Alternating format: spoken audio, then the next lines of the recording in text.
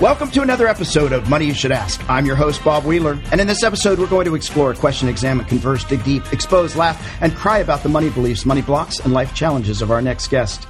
Turn up the volume, listen, learn, and laugh. I'd like to thank our sponsor, The Money Nerve, a financial resource that helps you have a healthier relationship with money.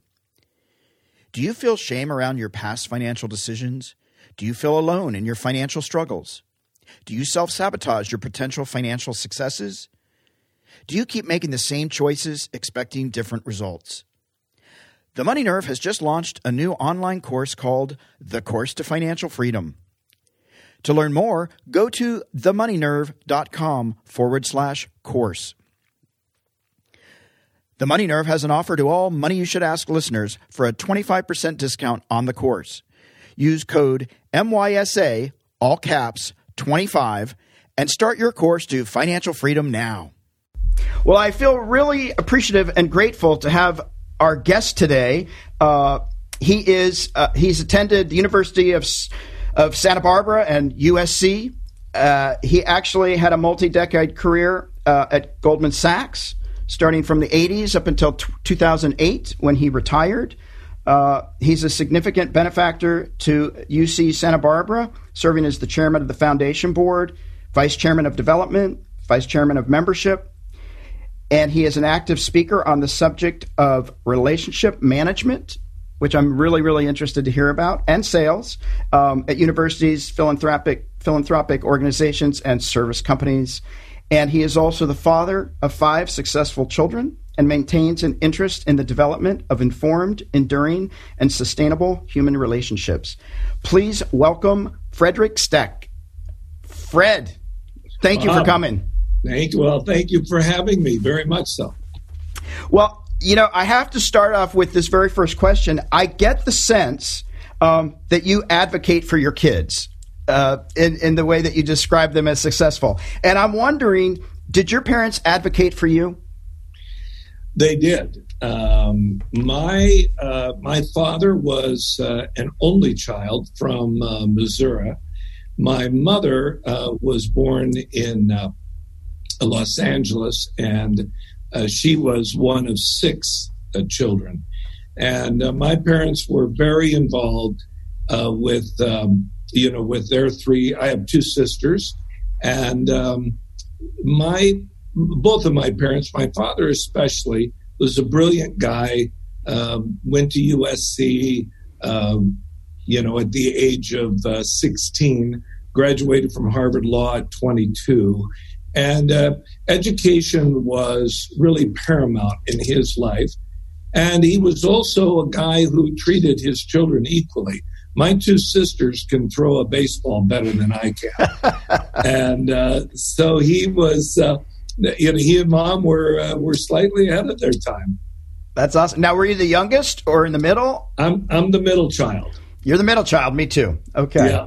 Yeah. Always a great place to be. When they're looking for you, they don't really care. That's right. The pressure was on your older sister, I would imagine. Very much so. And they got to make mistakes with her, and then you got the benefit of maybe a little less pressure.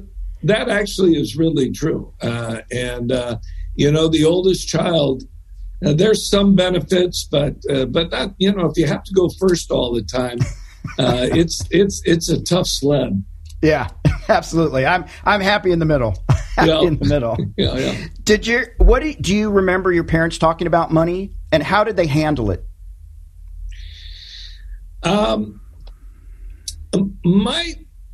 That's actually a really good question, and it's significant in terms of how I view it.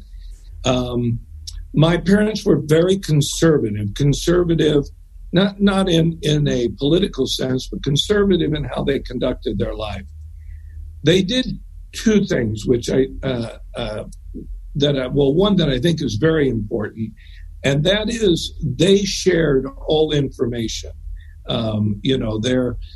Everything was in community property, but more important, they talked about money together. Mm-hmm. Versus, and I have many examples where the male component of that partnership is the one that's handling it. And when you ask, the spouse, well, Fred takes care of that. And that wasn't how I was brought up. I was brought up to watch my parents treat their relationship as a partnership, especially in the world of finance. They were not risk takers in terms of money. And I remember when I first started at Goldman, I went to my dad and said, I'm working for arguably the best investment bank in the world. I said, if you'd like, I can connect you up with somebody that could really help manage your wealth. And Dad never did that. He had a guy in Pasadena that he liked, and he was a bit of a loyalist. And when he passed away, he was worth a little bit, but not a lot. And but the mortgage was paid, and so it's a very conservative approach to money. Did you do the same with your kids? Did you talk about money when they were younger? Did you let them in on it, or did you sort of keep that to yourself? No, we talked about it. It's I was of the mind that my children knew as much of what was going on as anybody else in the household, and we shared both emotionally as well as, and when I say emotionally, my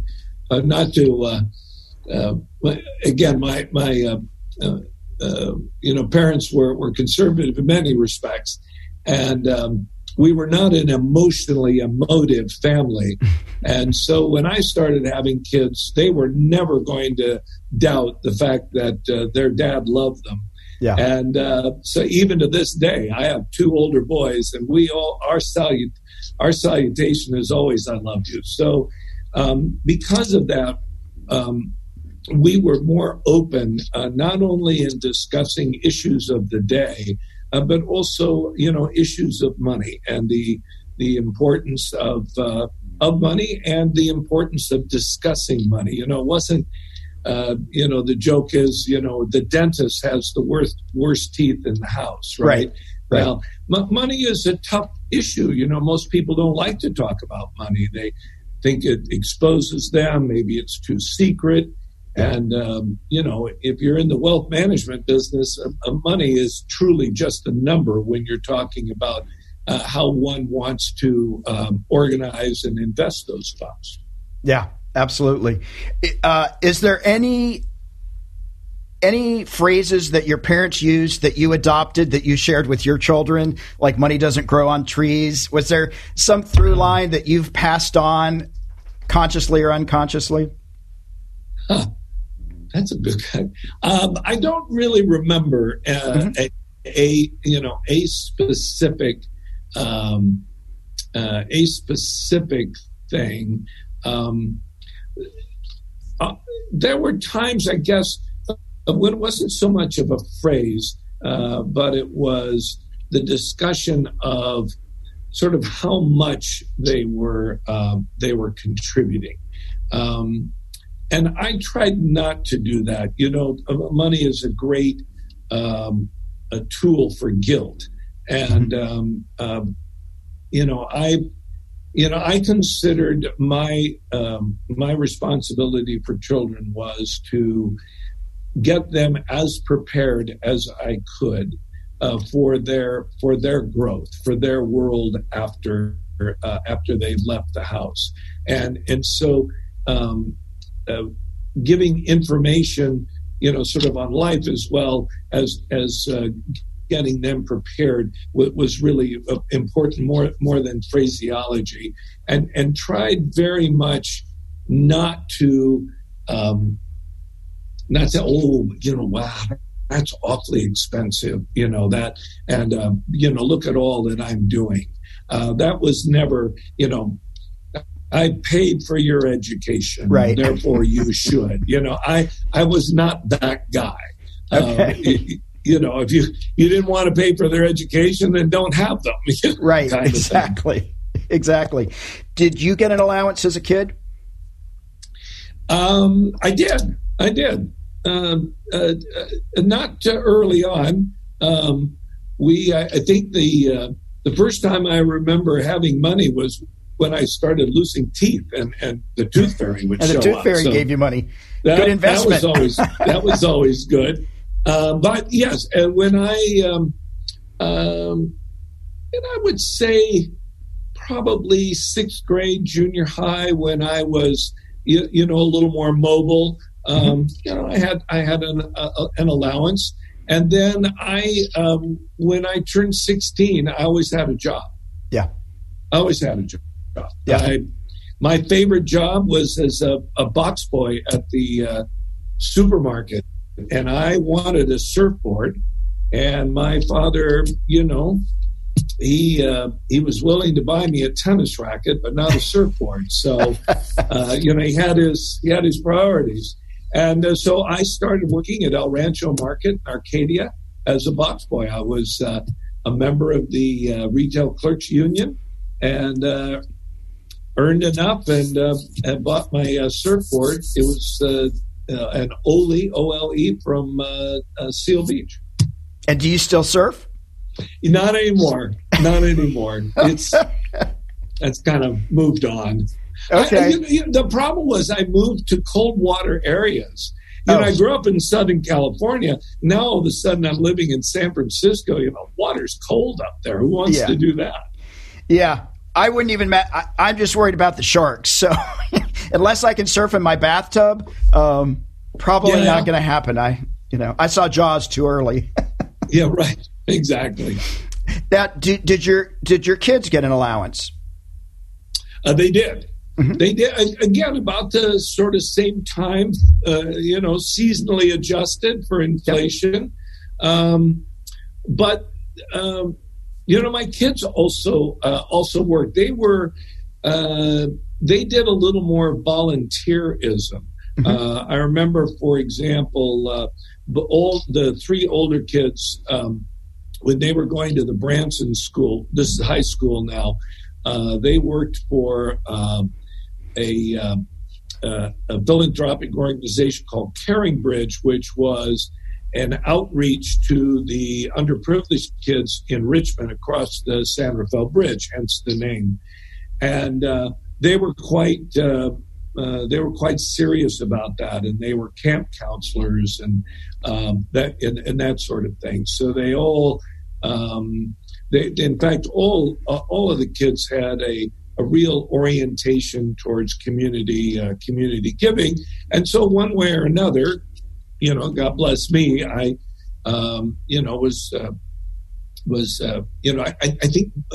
had money to advance them an allowance, even though they weren't getting a W-2. But I felt it was more important since they all recognized that they grew up in a family of privilege, and this was never anything they didn't understand. Yeah. They understood that their largesse was a great benefit to them, and they took it seriously.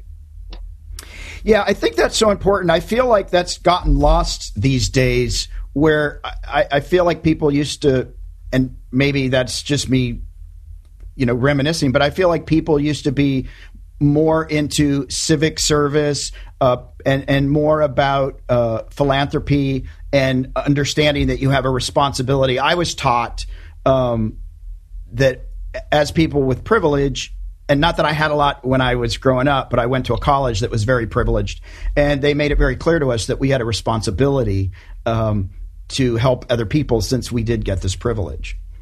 Yeah, I really agree with that. I mean, my parents, we lived in Arcadia, which is, at the time, I think we were really, definitely, middle class, perhaps a little better, maybe upper middle if we wanted to put kind of labels on it. But, we were not, as kids, we were not traveling to Europe. There was no PJ, there was no yacht, there was none of that. Yeah. And my kids didn't grow up like that either. I mean, we got to go on vacations and we we did all of that. But I always felt that if we were going to be given, this particular life, then we were going to be held to a higher standard, and that what we owed society was to make ourselves as beneficial to society, and to actually work with the community that we lived in. It was all that was. You were asking me, did you talk about money? We did talk about money, but we really did talk about money in terms of what it was that we could do for the community, what we could do with the money, not what we could have with the money. That was, Well, that, I was going to ask you, was philanthropy always important to you? And it sounds like it probably has been. And I'm really hearing like it is about giving back. But can you say more about why it's important to give, or why you think it's important to give? So when I was thinking about this, because I actually did listen to some of your podcasts. When I was in junior high, I don't know why I remember this. We were at First Avenue, which was in Arcadia, and it bordered a very busy street. And I was sitting there with three of my friends, and we were talking about things we wanted, things that we could buy. I want this kind of a car. Oh, we're going to have a house, and it'll be in the Oaks. It won't be down. And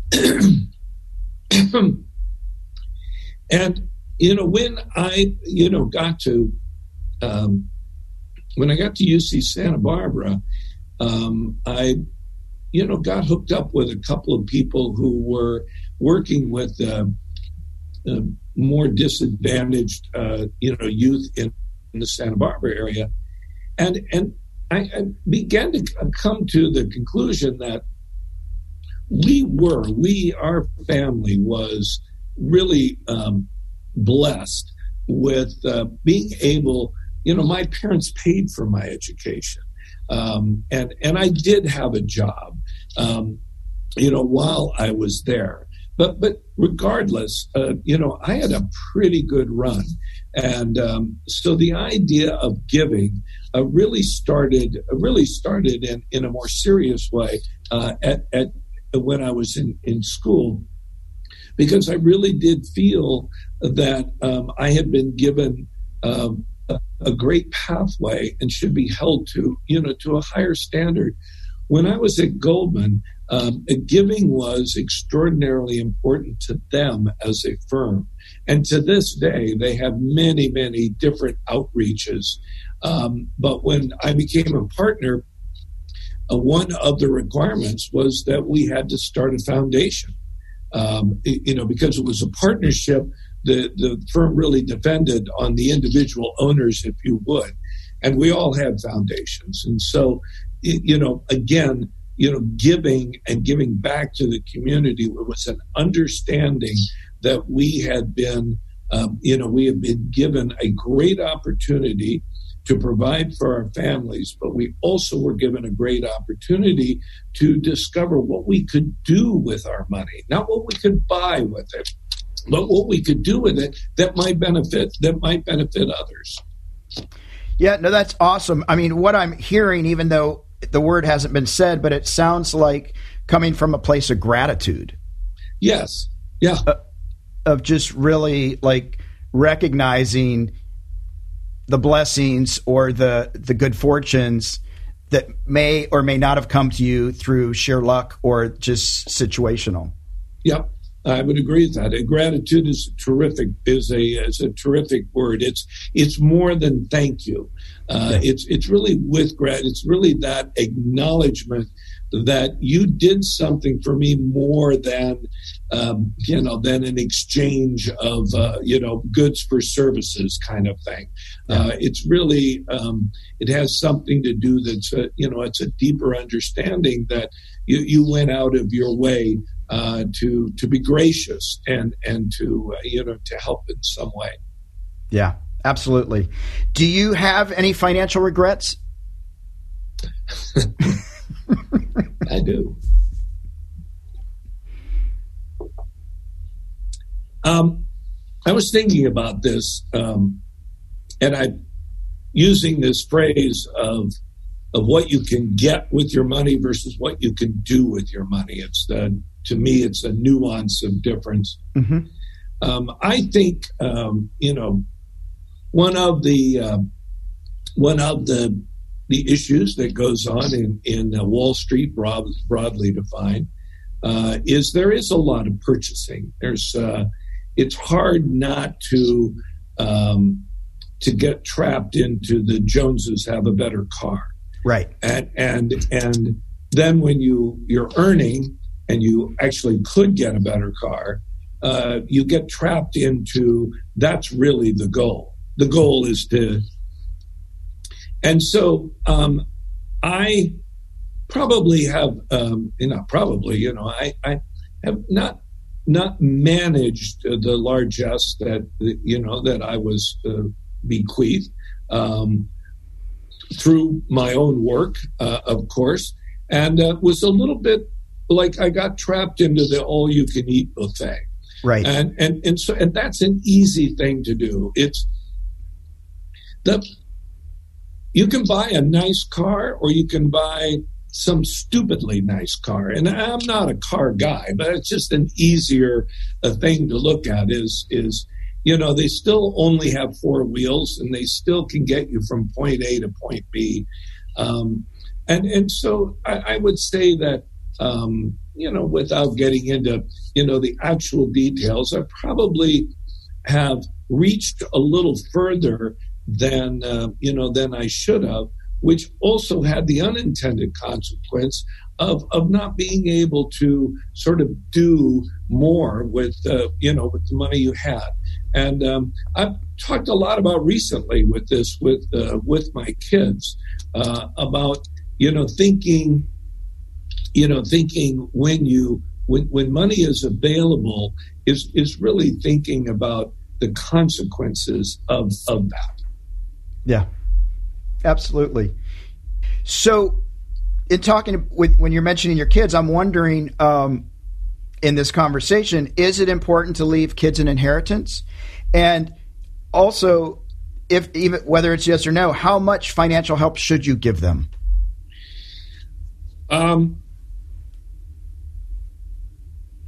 I personally think you should help your kids as much as you can. And in terms of preparation. Mm-hmm. And so therefore, I have always felt it my responsibility to take care of the health and wellness of my children and the education of my children. So I have single-handedly supported private education. I was a public school guy, but my eldest daughter, Berkeley, public school I know, Berkeley, UPenn, Columbia Law. Okay. My next daughter was Tufts, a Berkeley doctorate in psychology. Alex was UCLA, Vanderbilt University MBA. Wow. My youngest daughter was, Duke, Wesleyan,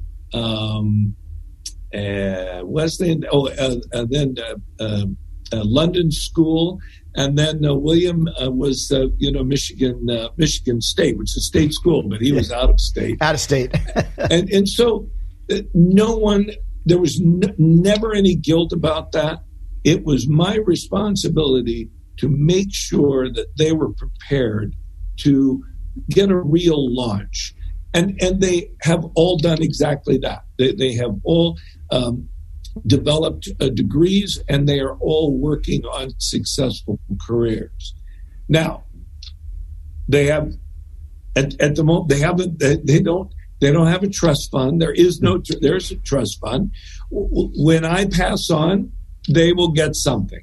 Yeah. But by that time, they're going to be Well, hopefully they'll be really, hopefully, but but they're on the other hand, when we go on vacation, if I can pay for their flights, I will do that. But there isn't they are really responsible for building their lives and their careers, because I do think that is really important.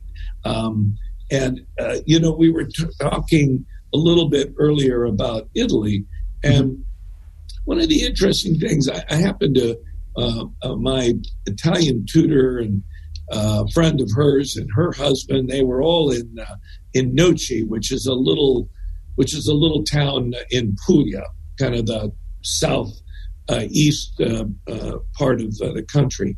Anyway, we were there over last Christmas when we could travel, and I was introduced to their grandfather, who was a shoemaker. Wow! And he was still making shoes, and he took me into his shop and pointed out that his great-grandfather, his grandfather, his father, they all made shoes.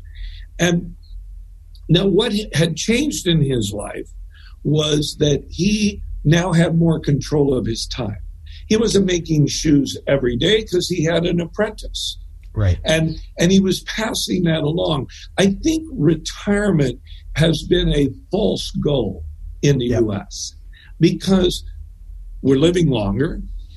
And when the phone doesn't ring, and so it sort of indicates that maybe you're not as needed. And I think we want to be needed, and so the idea of maintaining a something to do in your life is really important. Managing your time gets to be, that's a critical phase, because maybe you want a little more time to visit your kids or whatever. But I think the idea of continuing to contribute to society rather than throwing in the white towel and just retiring. Yeah, I absolutely agree. I was just on a show talking about the fact that the value of feeling relevant, of being important as we get older, and still being part of what's going on in society versus, we've been put out to pasture, and we're just going to play golf and fade off into the sunset. Yeah, and that did come from my father. My father got, sadly, literally passed away on his way to a court hearing. He was 90. Wow. And he, when we grew up, he had a friend of his was living next door, and he worked for J.C. Penney. And J.C. Penney at the time had a mandatory retirement age of 60. Can you imagine that? 60 today, you're almost 60. You're just getting going. You're just getting started. Yeah. Anyway, and he retired and passed away within a year. And I think my dad saw that. He said, "That's not happening to me." So my dad practiced law, literally died with his boots on, so to speak. But what he did was he didn't have as many clients, and he had control of his time. But he was relevant and needed, both with his family and with and with the outside world. Yeah, that's awesome. There are so many stories of people retiring and then passing right after they retire, and never even getting to enjoy those retirement years because of that. You can only go to so many museums. I'm sorry.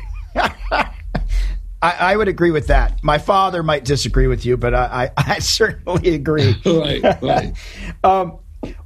If you think back along your life, when were you the happiest, and how did money play a role in that?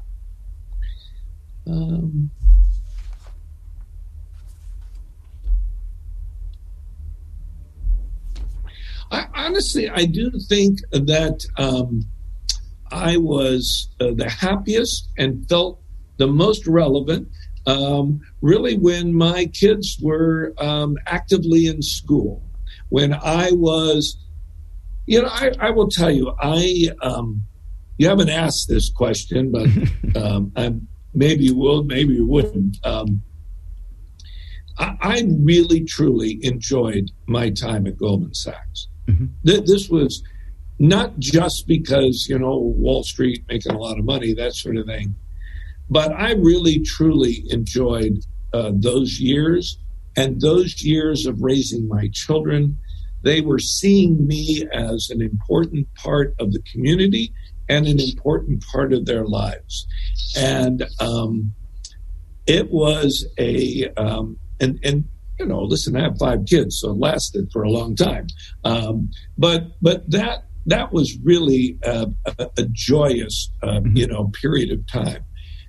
I have struggled a little bit in recent years, partially because, wanting to find that relevance, wanting to find that, that job. I make the joke, I need a job. And that could be broadly defined. But, we live in a culture, rightly or wrongly, where there is an exchange of value when we contribute to our job, to our employer, to our community. And the idea of being remunerated for that with money, it's not the amount of money. It's the fact that if I hire you to do my taxes, if you're doing it for free, I'll call Fred back. Right? Yeah, that's right. I'm going to call him back. It's part of the problem with philanthropy. If I'm doing things for you for nothing, I can call you back. If there is some sort of a contract of exchange for services, then there is an explicit and a non-explicit responsibility. And so right now I'm struggling a little bit with that. I have too much time, if you would. And so during that period of time of it was 25 years working with Goldman, raising kids, being late, being, early, worrying about the mortgage, all of those things. People think, oh boy, I can hardly wait to get out of that. No, those are great times, honestly. Yeah. That's awesome. But now, one of the things that I think you might be doing to stay relevant is you have this interest in informed, enduring, and sustainable human relationships. And you talk about relationship management. Tell me about that, because it sounds juicy, and I'm attracted to it. So say a little more about that. So I grew up as this is a bit of a story. I'll give you the Clip Notes version. When I first went to work at Goldman, my boss was a guy who was an old school sales guy, and so I was there for a week, and he invited me into his office, said, "How's it going?" I said, "It's going great. I'm on the phone. I'm talking to New York." He said, "Well, how many clients have you called on?" And I said, "Well, I haven't called on anybody, but I'm on the phone. I'm ready to receive their phone call." And he said, "Well, here's what we're going to do." He said, "You're going to come in here Monday, and we're going to go over the accounts that you're going to call on. And then you're going to be out of the office." And I said, "Wow, that sounds like sales." And so when I finally understood that I was in the business of selling, now what we've done with sales and is that we have made sales a quantitative experience. Salesforce, for example, will give you all the software to let you know how many times you called your clients, what their performance is, and they've really quantified it. Business schools teach marketing. They don't teach sales. Right. And sales is all about managing relationships. Mm-hmm. So if you're good at your personal relations, you're probably going to be pretty good at sales. So, for example, if your spouse calls you and says, honey, on your way home, pick up some milk. And you do that and you bring it home. The message is, I listened to you, I care about you, and I followed up. I actually performed the task you asked. If I come home and I forgot, I wasn't listening too hard. You weren't that important. And if I forget again, then that relationship begins to unravel a little bit. Yeah. Because now you keep reminding them that you're not really listening, you don't really care, and you didn't follow up. So the same thing in sales. If I'm a car salesman, if I'm selling securities or whatever, you ask me to do something, I'm going to get it, and I do it, and I follow up. I've been trying to sell this ranch that I live on. It has been the single most difficult experience ever. And part of it is, and I'm going to throw them under the bus, is dealing with real estate agents. and I know, I hate painting things with a broad brush. But one of the things that is most irritating is the lack of follow-up. Yeah. I want to know what you're doing. I want to know who you've talked to, what they've said. And it's the same way as it's, and I know it sounds so simplistic, but personal relationships and managing those relationships, no matter whether you're related or it's a friendship, if you stop contact, that relationship is going to dissipate and might even go away. If you and I are friends and I never bother, we're living in different cities, I never bother to pick up the phone, hey, Bob, how are you doing? Then pretty soon that relationship will go away. When you think about, I don't have anybody I really know that I went to high school with. Well, there's a good reason for that. I haven't bothered to keep up with them. Now they haven't bothered to keep up with me. But, that's a slippery slope if you're going to go there. Right. So managing those relationships. So I do. I talk to people about, I have a list of important items that I think make people good salespeople. And most of them are involved with the with your personality, with your personal life, making sure it's balanced, making sure you're doing something other than work. Because, if you and I are having dinner and I've got nothing but securities to talk about, I'm not a very interesting guy. And if I'm just like this, I'm not really learning anything while I'm talking. But I think you're interested because you're asking me questions. Right. And so that's what really makes quality personal relationships. It also makes good salespeople.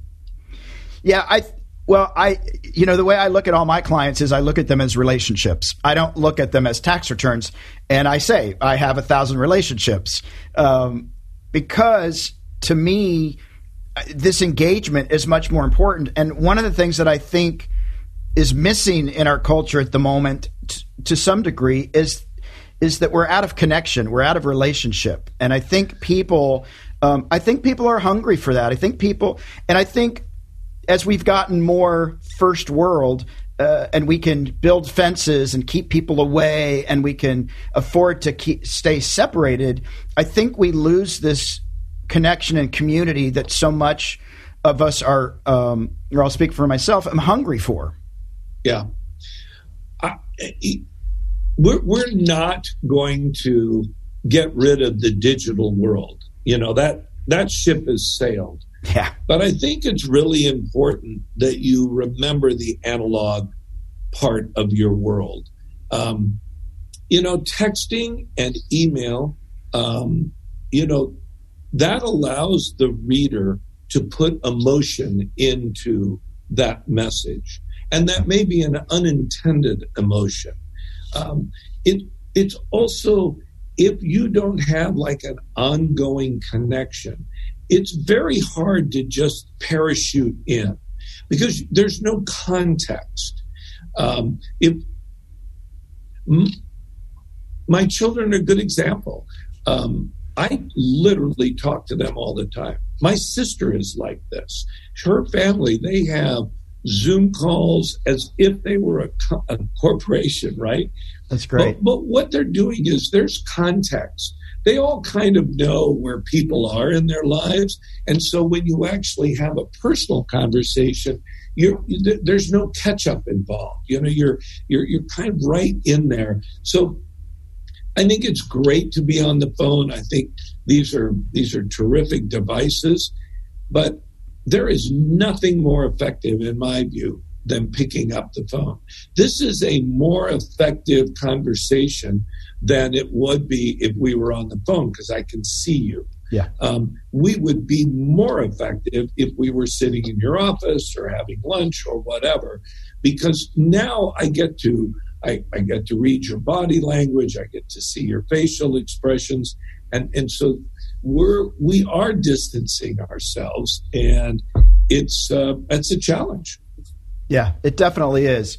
Well, I'm going to ask you this final question, because this feels important, because we've covered a lot of ground. I'm wondering, Fred, what do you want your legacy to be?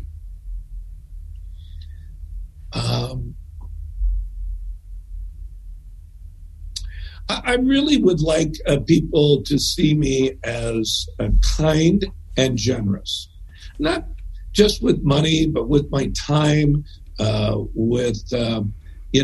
I was, again, without chest beating.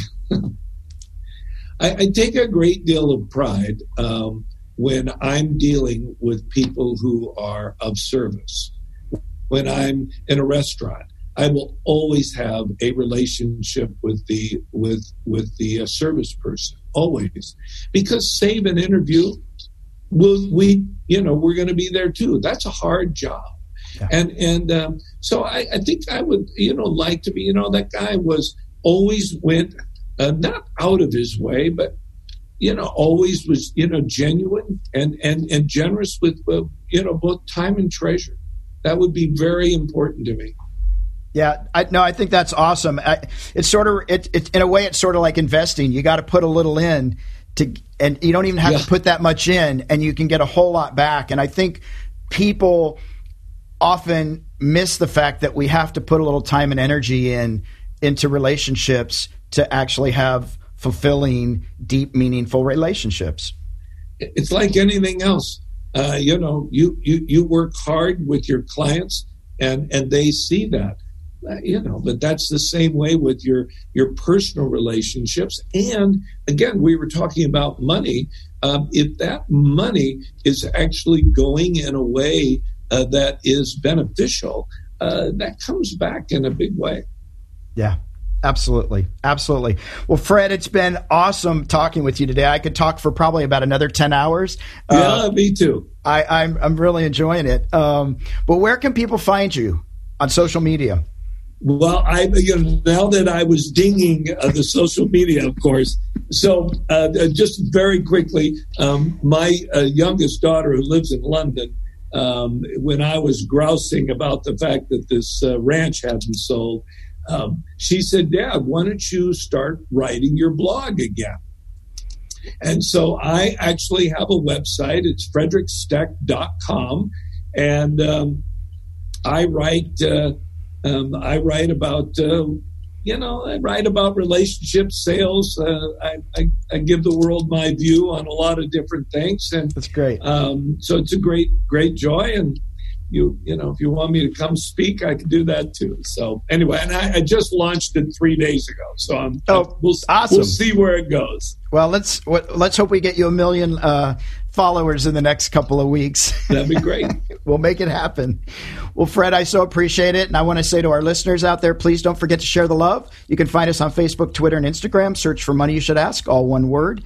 You can subscribe to this podcast on Apple Podcasts, Google Podcasts, iHeartRadio, Stitcher, Spotify, or your favorite podcast player.